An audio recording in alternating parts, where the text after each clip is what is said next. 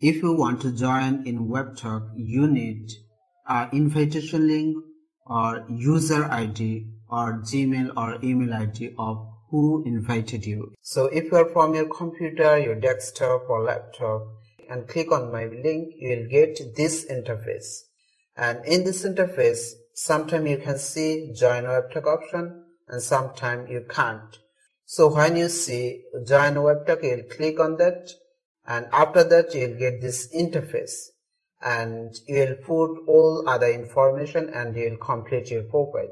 And if you are from a smartphone, and you will click on the link below description and you will get this interface. Sometimes you can see join WebTalk, sometimes you can't.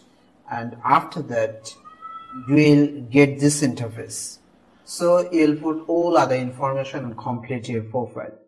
If you are from your smartphone and use your WebTalk app, that time you need user ID or Gmail ID who invited you.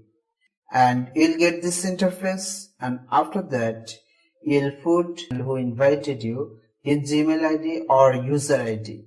And you'll put and then you'll put all other information. So I give you my user ID and my Gmail ID and you will use it for joining in WebTalk as an invitation link. And right now I'm going to show you all the process to complete your profile from your smartphone or from WebTalk apps.